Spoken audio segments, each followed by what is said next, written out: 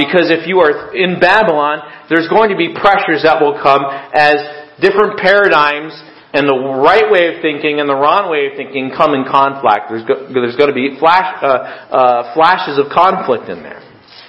And so when Peter opens the letter, he writes to some churches in modern-day Turkey and what was called Asia Minor, and he calls them strangers or exiles or foreigners or aliens or temporary residents in where they're living. And they're scattered. And they have a foot in both worlds. They have a foot in this world here and a foot in the eternal world. And as he describes them in verse 2, he says, "You are chosen according to the foreknowledge of God the Father. You're chosen through the set-apartness, the sanctification of the Spirit. You're chosen to obedience and the sprinkling of the blood of Jesus Christ." And he says, "Grace to you and peace be multiplied." We spent a week looking at that particular phrase. Grace to you and peace be multiplied. That God's goodness to us and that the peace that is to reside in our hearts because we've been made right with God is not just to sit as a static thing, but it's to multiply, it's to spread, it's to ripple out of us. What God has done in us is to be shared with others because God has shared Himself with us and we are to share who He is with others. And then in verses 3 through 12, he unloads in this doxology of who God is and the eternal lasting things that God has given us and that enable us to face trials and temptations and difficulties, but set our eyes on eternal things and not be downcast because of the circumstances that we experience. And then in verse 13 through verse 25, he says, "Okay, get your head together. Gird up your mind." Okay? Get your mind thinking this way. Don't live according to the former desires before you were saved, but live in this way, a way that is holy. Holy means set apart to God. The idea of holiness in the Scripture, and you can check me on this, check this out from Genesis to Revelation, is to love God with our whole hearts, our souls, our mind, our strength, and to love our neighbor as ourselves, to serve in self-sacrifice to God and to others. That's what it is to be holy, to be untainted with the wrong desires of the world, to just live for myself, but to be set free at liberty to live for God. And Peter says, this is true of you because you've been born again by the eternal seed of the Word of God. Then in chapter 2 he says, here's how your community life needs to look like. And verse 1, lay aside malice, wanting to harm others, which can happen in a variety of ways, whether you punch somebody in the mouth or you punch them with your words, or you do it behind their back, right? And all guile and hypocrisies and envies and all evil speakings, he says, lay that aside and live in light of who you are in Christ. Desire the sincere milk of the Word. And then he describes who the Church of Jesus Christ is in verses 1 through 9. And as he describes it, and he shows that it is not a surprise to God. It's been His eternal plan all along as he quotes these Old Testament scriptures. And verse 9, he says this, you are a chosen generation, a royal priesthood, a holy nation, a peculiar or unique people, that you should show forth the praises of Him who has called you out of darkness into His marvelous light. Because once before you were not God's people, but now you are God's people. Once before you had not received God's mercy, but in Christ you have received God's mercy, and so show forth the excellencies of the glory of God. And then he walks that out, what that looks like. He talks about what that looks like in your relationship to authorities, and your relationship and work, and your relationship to your families. And chapter 3 verses 1 through 7. And he connects it all with this tuning fork, this center mass here of a person, Jesus Christ. Live in line with Jesus, who gave Himself for you so that you should live unto righteousness. And then in verse 8 of chapter 3, he says, here's how you need to treat each other again in community life as a Church of Jesus Christ. And here's how you need to respond to those in Babylon, the unbelievers, who may treat you wrongly. Respond correctly. Don't render the same treatment to them as they may be treating you as. So that when you live in this way with a life that is that is rooted and settled in eternal things, they're going to look at you and they're going to say, in verse 15, be ready always to give an answer to everyone that asks you a reason of the hope that is in you, with meekness and fear. Having a good conscience, that whereas they may speak evil of you as of evildoers, they may be ashamed that falsely accuse your good conduct in Christ. For it is better if the will of God be so that you suffer for well-doing, for evil-doing. Which brings us up to last week. One of the most difficult passages in the entire Bible, as many who have studied the Bible would agree to, verse 18 through 22 that we saw. And he puts before us again Jesus. And he says, this is how in your suffering, in the persecution, you're able to maneuver, you're able to act, you're able to put to action the things that I've been telling you. He said, fix your eyes on Jesus, on the victory of Christ. The victory of Christ. And as you go through suffering, and as you go through persecution, understand what Jesus accomplished in your salvation, and that He has declared victory over what is really behind that persecution. A very dark realm. Behind the guy wielding the sword, behind the guy determined to stamp out your faith, is a dark power. But understand that Jesus has gone and He has declared victory over the dark powers, and walk in light of that truth. That was last week. And he closes verse 22. Who is gone into heaven, Jesus, and is on the right hand of God, angels and authorities and powers being made subject to Him. And so now that brings us to chapter 4, verses 1 through 6. All of us would probably be able to articulate at this point in our Christian walk that suffering brings maturity. Trials bring maturity. We've already seen that earlier in chapter 1 of 1 Peter. But Peter wants us to understand in this chapter, this particular issue, that suffering and being persecuted by others brings us to a choice that we must make. And it is the choice of faith, or it is the choice to give up and live according to the world. And to choose God's will is to choose to suffer affliction. It is a choosing of taking up a cross and following Christ. And it is a choosing of no turning back. The cross before me, we sing, right? The what? The world behind me. To choose God's will is to choose to suffer abuse because we're joined to the one who has suffered. And He says we should not be surprised when His followers suffer as well. Moses in Hebrews 11:25 probably sums up well what Peter is getting across here, where the writer of Hebrews, speaking of Moses, says he chose to be mistreated, to be persecuted along with the people of God, than to enjoy the pleasures of sin, the fleeting pleasures of sin for a season. And so it is with the believer. And that's what 1 Peter 4:1 through 6 wants us to understand. There are only two ways to live. There's not three. There's not a middle way between Babylon and suffering for God. We would like the ability to have a comfortable life now and then a good experience on the judgment day. Right? The judgment seat. There's no such third path. And so this is an important passage in 1 Peter 4:1-6 to get right, because he tells us the thinking that we need to have as we prepare and enter into suffering or persecution. We don't know when that'll happen.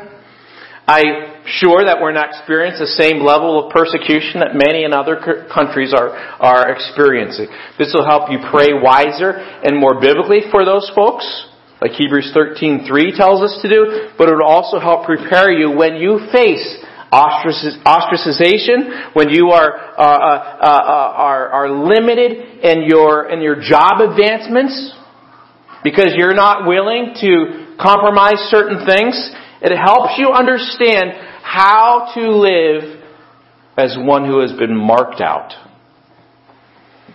And so he says in chapter 4 and verse 1, For as much then, or in other words, therefore, because of Christ's victory over the dark powers. And chapter 3, verse 22, therefore. So, from the conclusion of what verses 18 through 22 in the previous chapter said, Christ's victory over the hostile powers by virtue of His death and resurrection and His ascension here. Therefore, since Christ's suffering was the pathway to His glory, He needed to go to the cross to go to the throne. The crown came after the cross. Since that is a path here, of the pathway to glory, and He said this already in chapter 1, hasn't He? That the trial of your faith, though it is heaviness and now for a season, will produce what?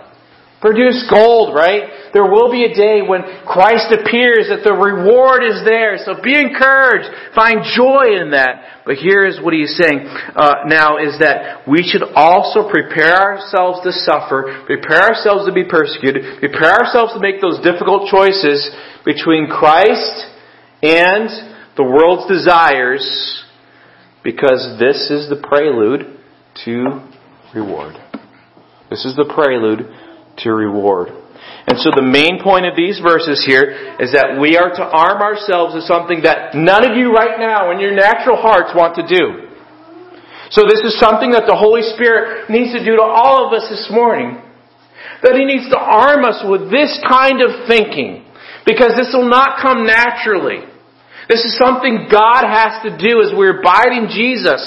We need to arm ourselves, listen, with the intention to suffer. You say, that sounds weird. Like, are you saying I need to persecute myself, make myself suffer? Like I hear about some of those, medieval times, monks trying to flog themselves. No, I'm not saying that. But we need to understand that with the cost of following Christ, this is part of the deal. And He minces no words here. And so He says one command in this section. One command. Do you see it in verse 1? It is to arm yourself. That word arm is only used one time in the whole New Testament here. And it is the idea it's a military term. And it is the idea of taking this weapon of thinking like Christ. You ever thought about the mind of Christ being your main weapon? It is. Arm yourselves. This is less of an activity as much as it is to let the imagination of your heart be surrounded by the Word of God, specifically the mind of Jesus in suffering. And the structure of this passage here will tell us that having Christ's attitude about suffering sets us on a different path of doing God's will, doesn't it? And this is a better path. This is the good path. This is the right path. This is the narrow way. The world doesn't realize it. This is the best way, the only way. And thirdly, He's going to remind us that this is true because of the judgment of God. The judgment of God. So that's this trajectory of this passage, verses 1 through 6. And what He's telling us is this. A new relationship with Christ means that you have a new relationship with sin. Here's what He means by that. A new relationship with Christ, you are united with Christ, means that your old relationship with sin now, your relationship with sin is different. Really, what He's saying in chapter 4, 1 through 6, He's summing up what Paul says in Romans chapter 6. Sin has been canceled out. You now, because of Christ in you, if you receive Christ in the gospel of Jesus Christ, His death, burial, and resurrection for you for the forgiveness of sins, you have received a breaking with the bondage of sin. You say, I still sin. But nobody has to. By the power that God's given us, we can say no to sin and yes to Jesus. Look what He says in verse 1 and 2. For as much then as Christ has suffered for us in the flesh, arm yourselves likewise in the same way, with the same mind. For he that has suffered in the flesh has ceased from sin, that he no that he no longer should live the rest of his time in the flesh to the lusts of men, but to the will of God. So a new relationship with Christ means a new relationship with sin. These are exiles in proverbial Babylon, right? And we are with them together, right? And so we're to represent the kingdom of God in Christ, and this is what it means to represent that. First of all, number one, very simply, think like Jesus. Think like Jesus. Notice in verse 1, Christ has suffered for us in the flesh. He had to suffer because of sin. You can look at chapter 2 and verse 21. Here unto where you call, because Christ also suffered for us. You can look at chapter 3 and verse 18. Christ also hath once suffered for sins, the just for the unjust, that he might bring us to God, being put to death in the flesh, but quickened or made alive in the Spirit. He had to suffer because of sin. Think like Jesus. Do you think about your sin and what Jesus did for it? And what Peter is saying here is this. No longer, if you're in Christ and have a new heart, no longer can you enjoy the thing that Jesus had to suffer and die for on the cross. If a vicious criminal stabbed your child to death, would you take that knife and put it in a glass case on the mantle? You would never want to see that knife again, right? So think like Jesus. He had to suffer because of sin. So don't let sin contaminate the way that you're living for Christ. He not only had to suffer because of sin, but he suffered, notice what it says, 2 little words that are very precious in the Bible, for us. For you and for me. In Christ. So that means that I am now in Christ because he suffered what I deserved. He took the wrath of God upon him. And God looks at me as being righteous in Christ. He became sin who knew no sin, that I might be made the righteousness of God in him, Paul says, 2 Corinthians 5:21. And so if Christ is in us, so I am now to think, to arm myself with this mind of Christ in me. He who has suffered. It's a once and for all thing, right? Jesus has suffered. But he's talking then in the rest of the verse, likewise with the same mind, for arm yourselves, for he that has suffered in the flesh has ceased from sin. He who has suffered. Who's that? Now he's referring to believers. He's telling you need to prepare ourselves for persecution, for that line of the world behind me, the cross before me here. And he's not saying that if you suffer, you've attained sinless perfection. You're never going to sin at all after you're suffering. What he is saying is this, is that those who willingly endure scorn, mockery, understand this package here of what it is to be in Christ, and we're willing to go through that, shows that we understand that Jesus has triumphed over sin. We are broken with sin. And by that I mean we have been broken from sin. We set our minds on things above, not on the things on the earth. We will not participate in sin, and we will endure the criticisms that will come from Babylon, from that life of faith. There's a passion. Because you suffer, this commitment to understanding this is what it is. There's a passion for a new way of life. A life that will not yet be perfect.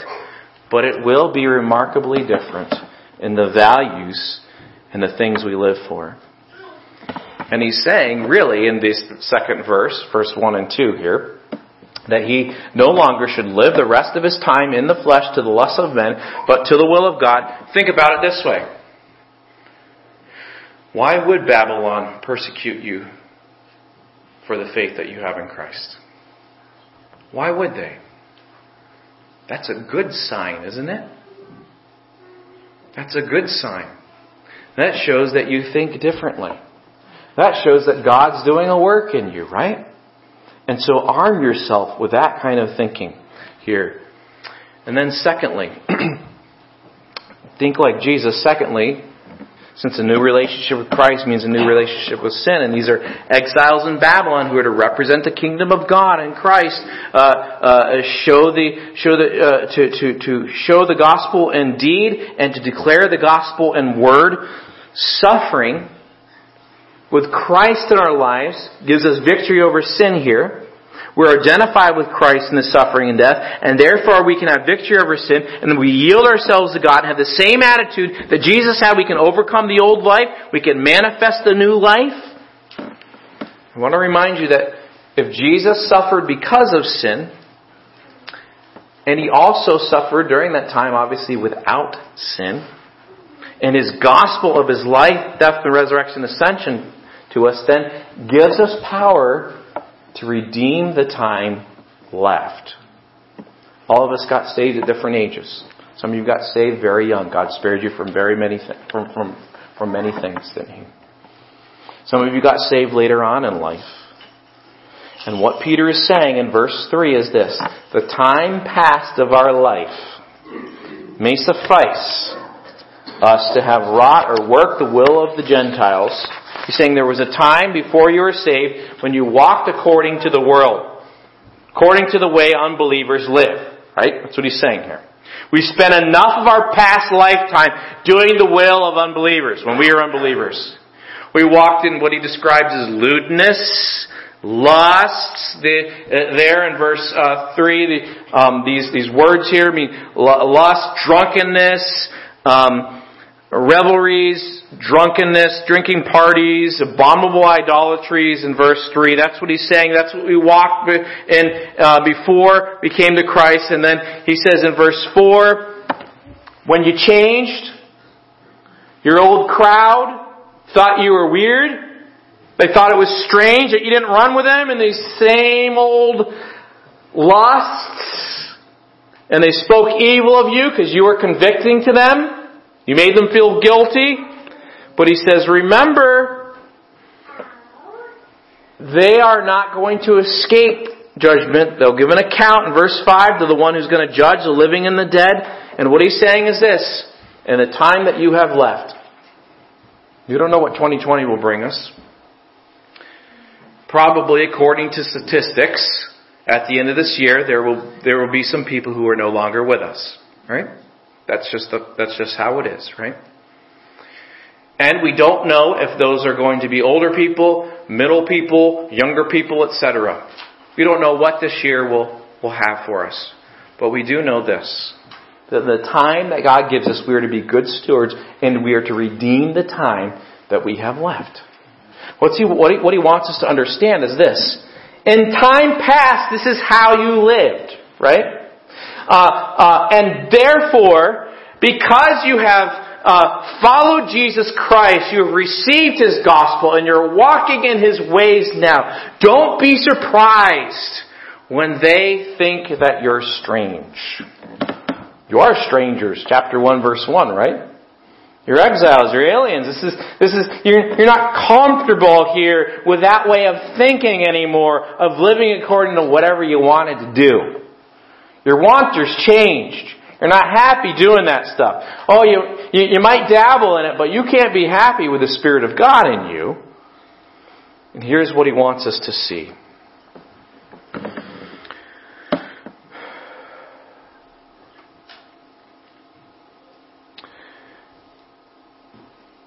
You might look at these things and say, you know what? Those sound pretty rotten, pretty far down on the end of the chain, right? I mean, this is some pretty grungy stuff, right?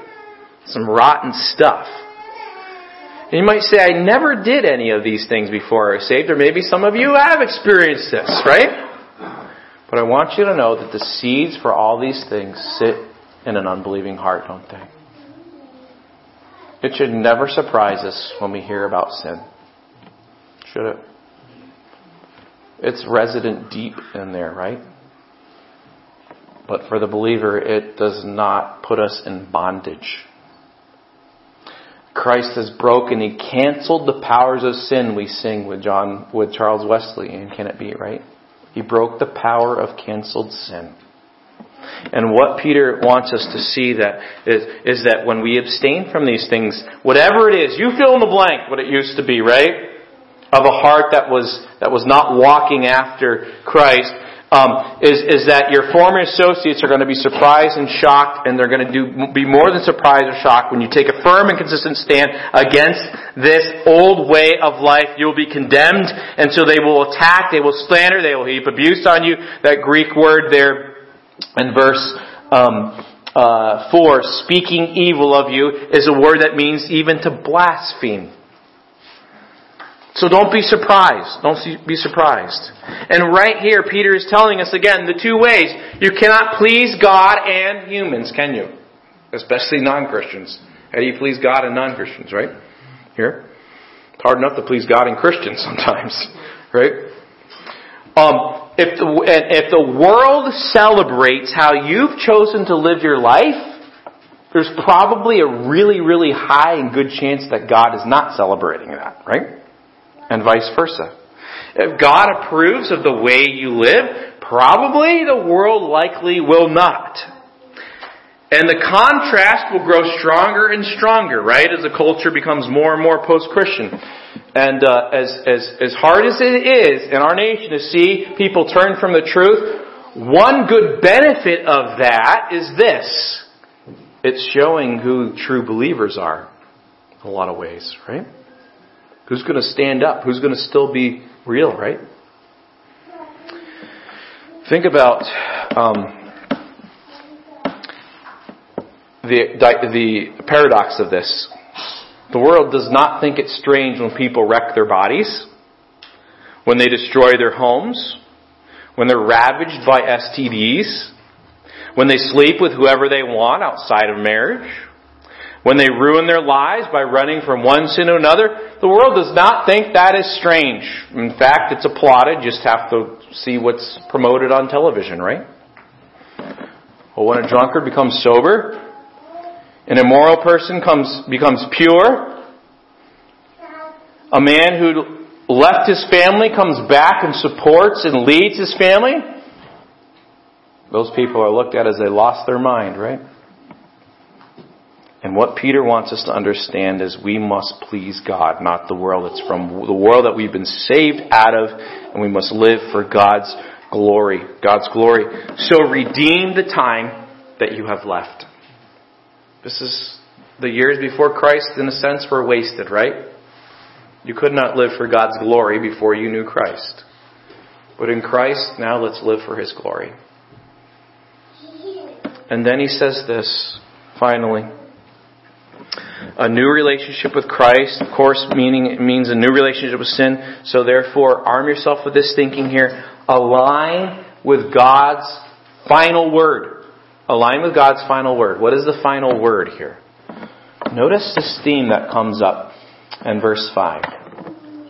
Who shall give account to him that is ready to judge the quick or the living and the dead? For this cause, for this purpose, was the gospel preached also to them that are dead, that they might be judged according to men in the flesh, but live according to God and the Spirit. Here's what he's saying. Beyond a shadow of a doubt, and every second this day gets nearer, right? There is a day, there is a time that will come when world history will stop. And God will intervene to judge the world. And all will face God.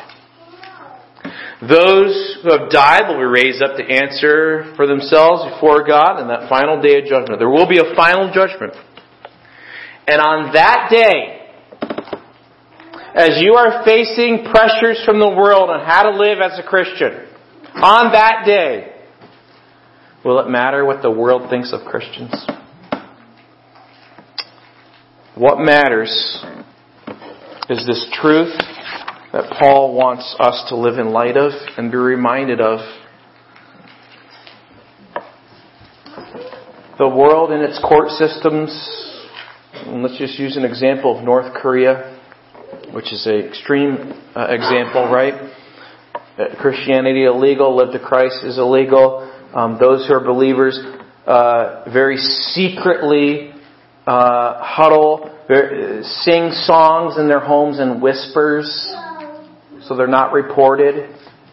If you know your neighbor's a Christian, you don't report, you're going to get the same kind of prison sentence, etc., death. And let's say that a believer in North Korea is accused of being a believer in Jesus Christ and an enemy of the state, and the court system finds themselves guilty and they are put to death in North Korea, which happens all the time. Happening actually more and more in China. Pastor of a church that was shut down here recently just was put in prison for 9 years. And he's not sitting behind bars. He's beaten daily, etc. Worn down. And Christians who may have been condemned by the world's courts, etc., or the world system, while they were still in their body, their life ends, their physical death. The world looks at that and says, what can your God do for you, right? This is proof that you're condemned by us. But what does Peter say in verse 6? For this cause is the gospel preached also to them that are dead. And he's referring to those that have been martyred for their faith already, that the early church should have seen, that they might be judged according to men in the flesh, but what? Live according to God in the Spirit. They may have been condemned while they were still in the body. They may have died, the world condemns them, but in accordance with God's standard of judgment, they will enjoy life forevermore. It's the whole point of the gospel, right?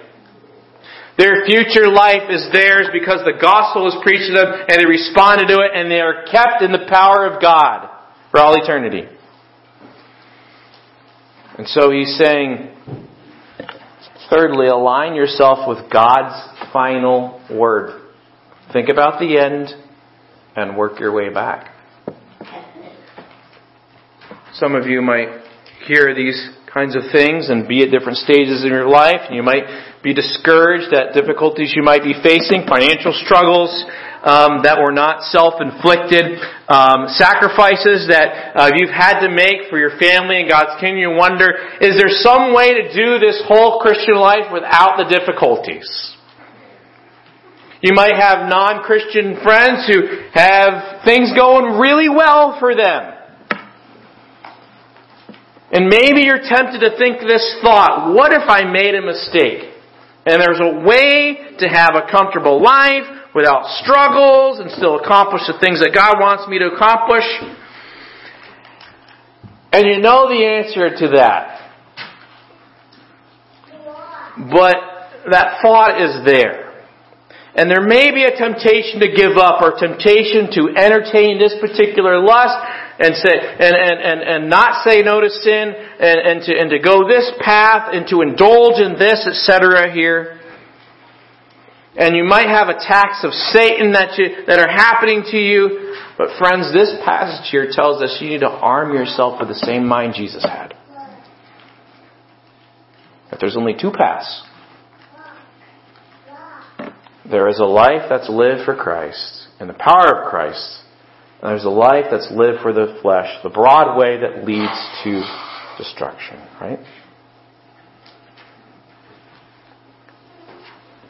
And what is the tuning fork for all of this? He just can't get away from it, can he?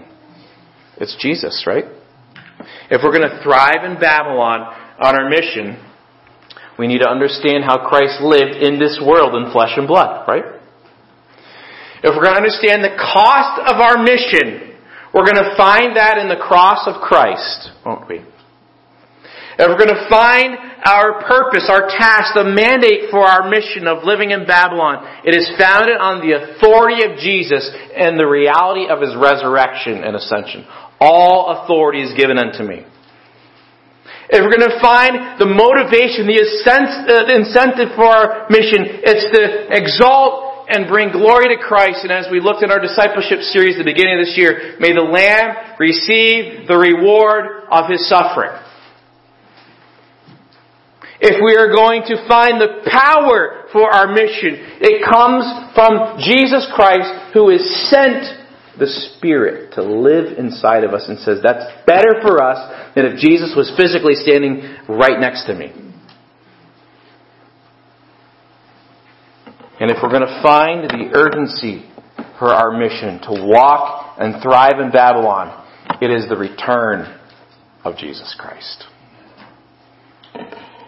When we learn to think with Christ at the center, we are arming ourselves with the mind of Christ. You begin to think and then act in the way that Christ has willed for us. Do you see this stamped all over Peter? In his letter, in his life, to the end. He anchors everything he says, even persecution and suffering, in the life of Jesus, because it is an indelible mark of the Christian, stamped being in Christ. So arm yourself with the same mind. For as much then as Christ suffered for us in the flesh, arm yourself likewise with the same mind. For he that has suffered in the flesh has ceased from sin, that he no longer should live the rest of his time in the flesh to the lusts of men, but to the will of God. For in the time past of our life may suffice us to have wrought the will of the Gentiles, when we walked in lasciviousness, lusts, excess of wine, revellings, banquetings, and of abominable idolatries, wherein they think it strange that you run not with them to the same exercise of riot, speaking evil of you, who shall give account to him that is ready to judge the quick and the dead. For this cause was the gospel preached also to them that are dead, that they might be judged according to the men in the flesh, but live according to God in the Spirit. May He grant us the grace to do so. We could go to the last screen there, Jared. Here our words that this wonderful letter closes with, 1 Peter 5, 10, and 11, and say them together with me. But the God of all grace, who hath called us unto His eternal glory by Christ Jesus, after that ye have suffered a while, make you perfect, establish, strengthen, settle you. To Him be glory and dominion forever and ever. Amen. There's a crown at the end. There's a crown at the end. Let's pray, and then I'd like Ethan to come up, and his father, Brother Gary, and Charlie, and Brother Howard, if you would mind coming up as well. And we want to have a word of prayer for Ethan as we send him off. Let's pray. Lord, we thank you for your word. We are equipped in it as we take the things that it says and then we apply them and obey them. May we be a people who have the right thinking that will cause us then to have the right living. May the words of the gospel be on the tips of our tongues and our lips, and may the truth that we live be in line with the death, burial, and resurrection of Jesus Christ and His decisive victory over the power of sin and death. Thank you that we do serve a risen Savior. Thank you for the new years. May your Holy Spirit help us to repent from the things that we need to put off. Perhaps the ways that we lived according to those other verses there, that maybe we're tempted to be sucked back into in whatever degree. Perhaps it's just a simple apathy and coldness to the things of you. Kindle anew in us your fire through the Scriptures, the Word of God. We know that's always where it begins. In a heart that seeks you with a whole heart, you will be found in them. Help us to walk with these truths in mind in 2020. In Jesus' name we pray. Amen.